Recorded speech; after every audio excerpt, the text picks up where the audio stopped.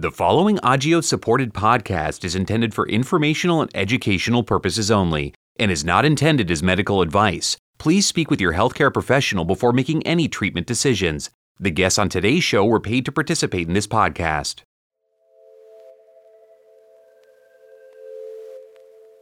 Welcome back to Just Listen, Voices of PK Deficiency. I'm your host, Dr. Rachel Grace. Rare disease registries are critical for improving our understanding of symptoms, complications, treatments, and patient outcomes. And in very rare hematologic conditions, there may only be one or two patients with a given diagnosis at a hematology center. Rare disease registries allow the practicing clinician to draw larger experience to determine monitoring and treatment practices. And remote participation is possible in some rare disease registries, including the PEAK registry, which is the topic of our conversation today. This means you don't have to travel in order to participate, and you can go to the website peakregistry.com to see how to participate. I'm pleased today to be joined by Carl Lander, who is a nurse, patient advocate, and leader of the patient group Thrive with PK Deficiency. He is also the current chair of the steering committee for the PEAK registry. Carl, thanks so much for joining us today. I was wondering if you could explain what the PEAK registry is. So the PEAK registry is, in effect, a clinical database of a whole variety of information about people with PK deficiency. And it is a global registry. And the whole idea is that we can follow people's life course from the time they join the registry and every time new data is uploaded. And that means we can have a really good look at what is happening with people's lives clinically and actually some impact on them individually. How do people join the PEAK registry, or how can they participate? So the key way is that you would talk to your provider locally, wherever you're based, and that you would say that you've got an interest in joining the registry. It might well be that they reach out to you because they've been asked to participate as a principal investigator, and that would then mean that they would pass your details on to the PEAK registry team, who would then go through a whole consent process, either with a different provider, and I understand we're quite close to having a facility across America to do this remotely, because historically you've had to attend a clinic somewhere with a provider, and that is still the case in most nations. The US legislation allows it now to be done a little bit differently, but you would go along. There are no extra kind of blood tests or interventions or scans that you need. It is all about looking at the records you've got. And the key thing is that through that consent process, you give consent for your records to be shared with the registry team. And it is as simple as that. Some people feel nervous about participating in research. And I wondered if you could walk us through what you think of participating in the PEAK registry. I think the first thing to say that this is research, but it's not a trial. So we're not asking you to try a new medicine. We're not asking you to try a new kind of product or anything like that, or a new way of treating you. This is all about you giving consent for your information, your clinical data, your history to be used in a huge database. So in that way, it's safe. It is research, as we say, so it does mean that the data has to be amalgamated somewhere, and that is in the USA. So if people within the USA, it stays in their own country. For others of us, I'm in Great Britain. So it does leave my region, my country, and come abroad. But that is done through a very safe portal. So there's a lot of protection and firewalls around that. And the data is stored really carefully and used very sensitively. My good friend Tamara Shriver recently wrote, alongside Tiff, an article, a whole kind of thing about nutrition. And she used data from the PEAK registry, but there was a number of hoops she had to jump through before that data was released, and she had to prove why she was doing it, the efficacy of her work, her credentials, etc. So it's not as if somebody from another company can just ring up and say, I want to have the names and addresses of 30 people with PK deficiency to go and send them a new product. It's a very safe place to have your data. But the pros of it are huge. So we regularly publish at the American Society of Hematology or the European Hematology Association. And from all of that good information that comes out, it empowers people with PKD and their families and perhaps local providers to work with experts and say, look, we've seen this issue arises. For example, we do know about ferritin, unless your iron levels, being high in some people who are never transfused. It was always presumed it was a transfusion that caused that problem. So we now know that actually we need to have better monitoring for people, even if they're not transfused, so we make sure that they don't become iron overloaded. We would never have known that without the peak registry. And to give a personal example, my body has been damaged by iron overload. So if we'd have known this 30, 40 years ago, I wouldn't be quite so unwell as I am now.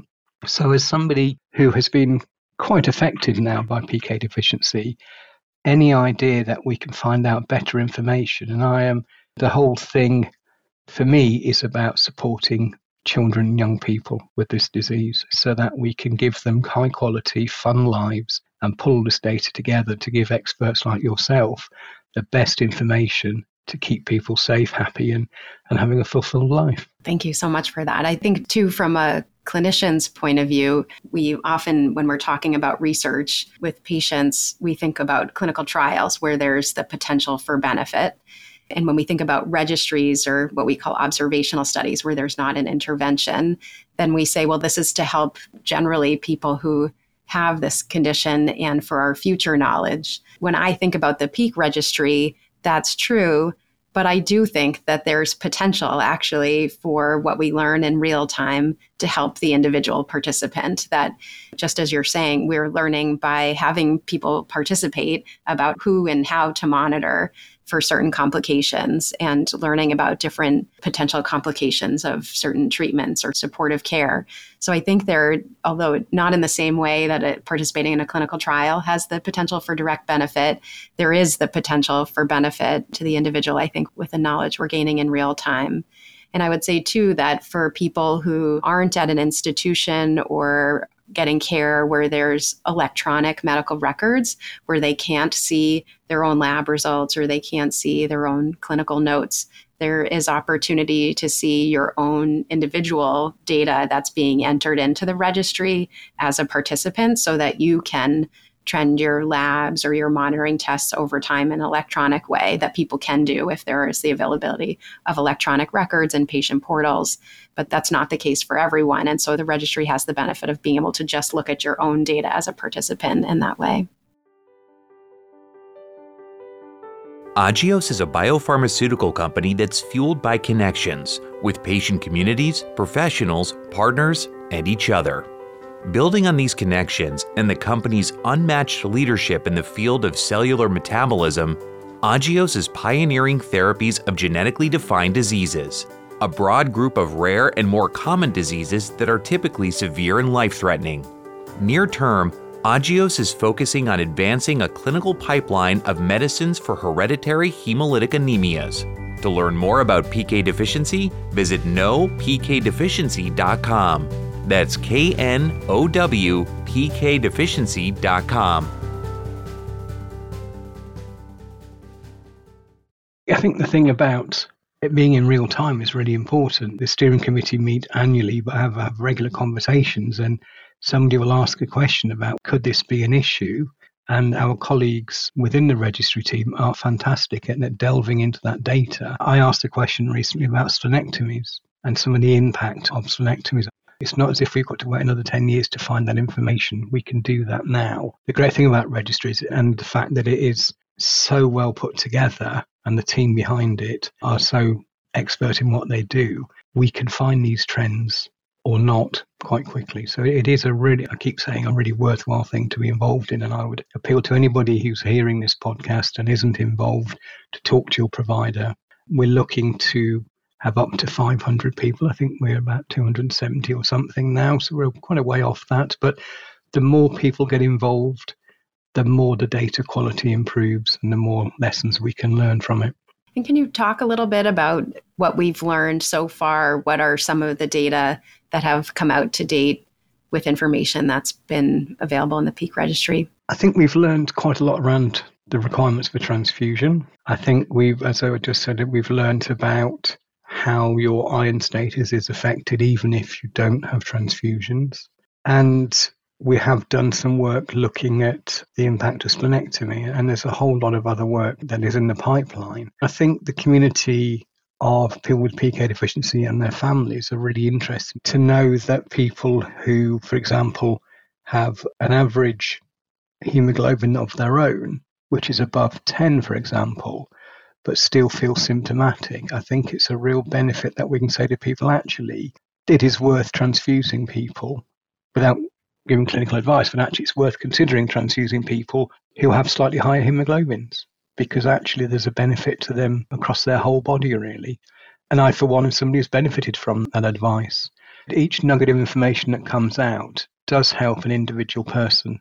Maybe it doesn't, and not everything affects everybody, but many people. And then we're starting to answer the questions that have been out there in the community for a long time, because they're the things, particularly parents who worry that their children are tired and lethargic, but can't seem to get what they see as the required care. It's not always, of course, but actually there's an evidence base that you can take to your provider. And there may be reasons why they won't want to do it, and that may be because it's not safe or whatever in their scenario, but actually there's a good evidence base that supports conversations at the very beginning. Some other interesting data that have already emerged from the registry too, as a pediatric hematologist, is around the clinical presentation in newborns and how different it can be in different babies who have pyruvate kinase deficiency. And I think as a medical community, we sometimes have trouble recognizing the kinds of symptoms or findings a baby might have that would lead you to pursue testing for pyruvate kinase deficiency. And so we're learning through the PEAK registry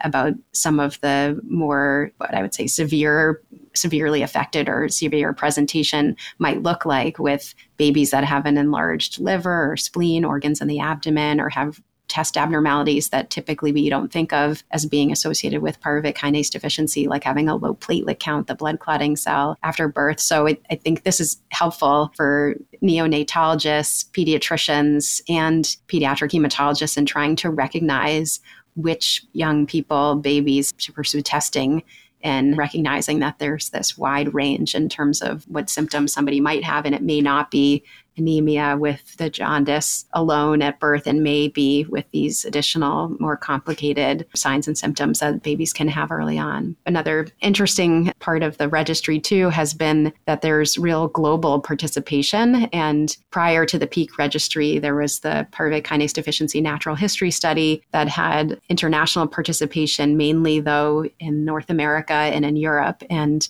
the PEAK registry has expanded beyond that. And there are interesting data emerging too about differences that are regional in terms of the types of complications that people have and what seems to be the way in which people might be managed. It's always a little bit difficult to tell the difference between the symptoms and complications and the way that the providers manage patients. But I think that also is going to be helpful in terms of being information that gives us a more global look on how pyruvate kinase deficiency affects individuals and whether it differs by country, or how practices differ by country and how that practice alone affects patients. And going back to the thing you said about the pediatric data, I think something that struck me was the fact that one symptom could be cardiac disease in a child, or coronary artery disease. And I just found that absolutely amazing that you'd have such almost a remote symptom from a hematology disorder, but actually now we know that, it's very easy to say, well, that's what we see in whatever way we've investigated it. And you can start to think of a whole range of diagnoses, not just a cardiac diagnosis. So it allows neonates and children with some really curious symptoms to possibly be diagnosed much quicker. I mean, I received some hospital notes from when I was young the other day, and I wasn't finally diagnosed till I was 11 years old. They had a rough idea when I was about 4 or 5, and I had my spleen taken out when I was 6, but we didn't have a proper diagnosis. And it's amazing to think that we can have that diagnosis so much quicker because of some of these things in this data. The very unusual symptoms could well be picked up much earlier and get the right treatment in at the right time. So the benefits are huge and will be there forever now. Absolutely. I think, too, the availability of genetic testing is so different now than it was even 5 or 10 years ago. Obviously still not everywhere, but much more available and clinically approved versus in a research setting alone. And so I think that's been incredibly helpful from a diagnostic perspective, and obviously helpful in the setting of transfusions and other things that make enzyme testing and other testing difficult. Absolutely. I wondered how your perspective on participating on the steering committee for the PEAK registry from a patient perspective, how that's felt. And I wonder how you feel about chairing the steering committee, being the chair of the PEAK registry, and what you have planned during the time that you have this leadership position. Initially, it was quite scary. So my first meeting, because it was towards the end of COVID, and we had a Teams meeting with about, I think, 15 haematology experts from around the world. So that's quite daunting. And my first impression was people were very welcoming and actually really interested to hear that patient perspective. And I think when we were in Frankfurt earlier this year, I think that was exemplified when we'd finished the meeting and then we probably had another half-hour conversation about living with the disease, and everybody was really interested. And that's the thing that is so beneficial about having colleagues around that table and having a patient in the room is that, yes, there are some really complicated conversations that I don't understand. I'm a nurse by background, so some of it is okay to understand, but some of the kind of the biochemistry and the inner workings of how iron is absorbed and dealt with in the body, they're perhaps a bit beyond me. But the welcoming and the way in which people want to hear, and if I make a suggestion and everyone's, that's really interesting.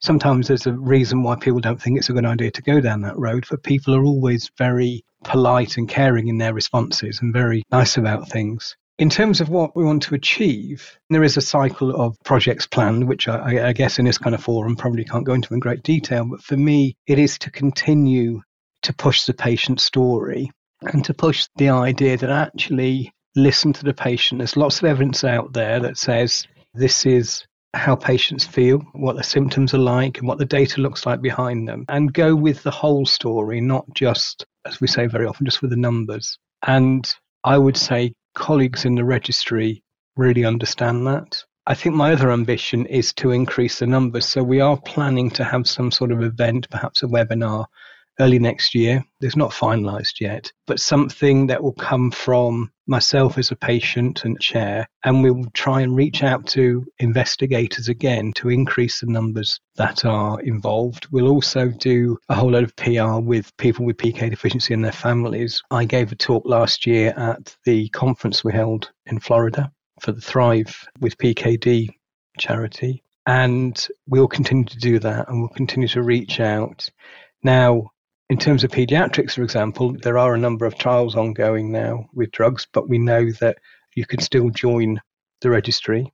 And we need to make it really clear, particularly because of this remote sign-up now, remote enrollment, that actually it's not a great deal of work just to allow your data to be used. It's not a thing where you have to fly from the north of America down to Arizona or somewhere, as we have a friend who does that. And it's easy to do. So I think that's the big thing, is to keep the numbers up and to expand it as much as possible. And if we could reach the 350, 400 mark, I think that would be a really good move for us. And that's something that I really want to do over the next year.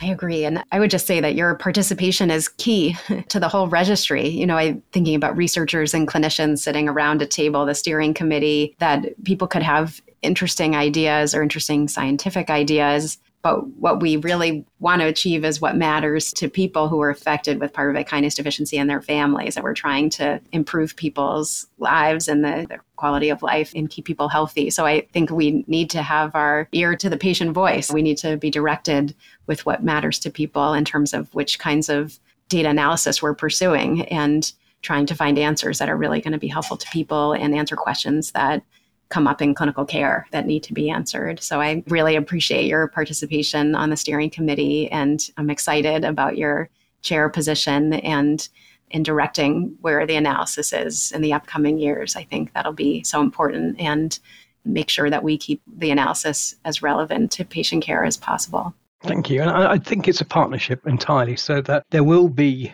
scientific and researchy questions that you think you want to answer, and you'll know why. It may not be a thing the community really thinks of, because it's not an area that they may be expert in. So it is truly a partnership, and making sure that we totally work together so that I can feed in what people are asking for. And it might not be information that we can draw out from it, or any kind of ideas we'll get from it, but it's about also talking to people out there. And that's something I think through the next year I want to do more and more of outreach, and just be sure that we are asking the questions that people want answering. So we have a plan for our papers and abstracts, etc., for the next year or two. But there's always room for manoeuvre. If something really urgent comes up, then we can investigate that. And I think it's having those conversations. And I just think the long-term future of the health of people with PK deficiencies massively improves by this data. But it is, as you say, you need to know what questions we've got, and we need to listen to you when you say, actually, this would be a really useful thing to investigate. And people very openly explain why that might be. And then we agree that's the way forward. I agree with what you said, that the numbers actually really matter for participation. And I think sometimes what happens is people who need more interventions are more likely to participate. And those who need fewer interventions related to their pyruvate kinase deficiency are less likely to participate. And we really need to understand the whole spectrum and the way in which pyruvate kinase deficiency affects people. And so I would say that even if you felt or you feel for your family member that it's not worth it, or there's not enough going on, or things that have come up related to pyruvate kinase deficiency, that's really not true for a registry, that it really needs to be a lot of people are willing to participate. And that's the only way to get a full picture of what the clinical picture is for the group, or the clinical needs are for people who have pyruvate kinase deficiency. And wouldn't it be exciting if we started to understand why people have so many different symptoms or different levels of symptom with perhaps the same hemoglobin every day? If we could find that out. So people, yes, you're entirely right, people who are less symptomatic, have less hospital visits, etc., etc. I think there is a case we're seeing is probably everybody has to have a reasonable amount of monitoring, and we possibly don't do that all the time for people. So there's a reason that's coming out of the registry says you ought to probably provide her more often than you are, quite possibly. But also to say, well, if you're fairly fit and well overall, why is that? What is it going on inside you that is different to somebody else who is very symptomatic? Is it the genetics? Is it this and that? So, yes, I think entirely people who are less symptomatic, I think they're the ones that we're really interested. We know a lot about people who are quite poorly now, don't we? Because they're the people that we see all the time. So, absolutely, I totally agree with you. I wondered with your work with Thrive, if you have other examples of questions that have come up in the patient and family community that you think might be answered or addressed by data that's in the PEAK registry. I think the key things we talk about are, should I or should I not have a splenectomy? What are the side effects? What are the benefits? We talk a lot about numbers versus symptoms. So we kind of cover a lot of it anyway. And I think that's what we now need to start reaching out to people and saying, what are the new questions you've got? And obviously that fits then alongside with, your transfusion status and your iron status. These are probably the four things that people talk about a lot. I think what is also really important is we look at what new therapies there are, what impact they're having, without talking about products, but the impact they're having. And that data will be available in the registry once it's flowed through far enough. I talk regularly to people when we have stories about our histories, etc. We have to say, look, I'm 53 now. I was born in 1970. I had care of the 1970s and 80s. And I'm in a situation health-wise now, which isn't fantastic, but this won't happen to your children because your diagnosis is earlier, your monitoring, your interventions are much better. And I think that would be a really important thing to show from the registry, that as young children who are registry now, in 8 years' time perhaps, it's a 9-year-long registry, so we've got a little bit of time to see that. And actually we can see that we're managing people much better at an early age. And I think that's what people really want to see, that symptomatically they're managed, but also they're managed in terms of monitoring and making sure that their health status is as good as it can be for the long term. And I have to say, that's why we call the non-profit Thrive. It's about people thriving. It's about people getting the best out of life from having the right care at the right time. I agree. We need long-term follow-up of the young people who are involved in the PEAK registry. And hopefully we'll be able to extend the follow-up even longer because, as you're saying, there are new interventions that are underway, and we really do need to understand the impact of those over decades, really, in much the same way that we'd like to understand, as you were saying, the effect of splenectomy. We know for most people it will decrease transfusions and increase hemoglobin over the short term.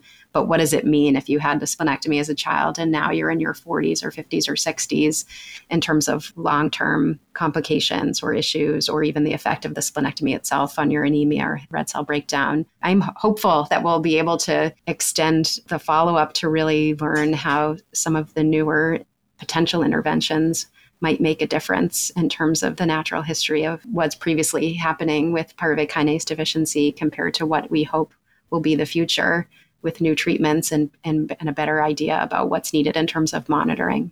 Absolutely. And hearing you say that, without wishing to embarrass you, we've got to say from the community, thank you to you for starting off the natural history study and taking that impetus to see the future that we need. And I think that's the thing that has driven various organisations, companies, etc., to look at this blood disorder to look at it in real depth and come up with ways, not of curing it, I mean, some will perhaps, but of actually of managing it really effectively. I think we all are utterly grateful for everything you've done for us because you've put us on the map. And having been to Boston last year for a meeting with yourselves about the guidelines, the dedication in the room from people around the world, not just on the Peak Registry team, but particularly who you do this for your job every day and you could go home at night and I've been to work, I've come home, but actually you are dedicating your lives to making our lives better. So what greater honor can we have from people like yourself? So thank you. Thank you too.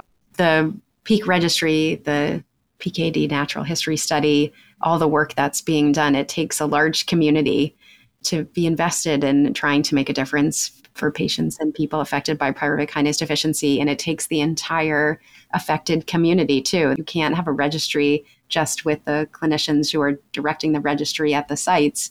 You have to have all of the patients and families be interested in participating. So it takes a large community who invested in trying to learn more and make a difference in terms of care. And so it really speaks to that broad community of hematologists and other clinicians and patients and families and caregivers that there's a steep investment. And I think it's reflected in the great progress that's been made over the last 5 to 10 years. And I think in all of our hope for the future in terms of the difference that progress will make and the progress to come. Absolutely. Carl, thank you so much for joining us today and for talking about the Peak Registry. Really appreciate all of your thoughts, and I'm excited for your leadership over the next few years as chair of the steering committee. And I know our listeners will be interested in all of our conversation today about the Peak Registry. So thank you. Thank you. It's a total pleasure. Thanks for listening to Just Listen, Voices of Pyruvate Kinase Deficiency. Don't forget to hit that follow button in your favorite podcast app so you don't miss an episode. Share the show with members of the PK deficiency community. And if you'd like to learn more about PK deficiency and see what resources there are to support people impacted by PK deficiency, visit knowpkdeficiency.com. That is knowpkdeficiency.com. Thanks for listening. I'm Dr. Rachel Grace, and we look forward to talking with you again.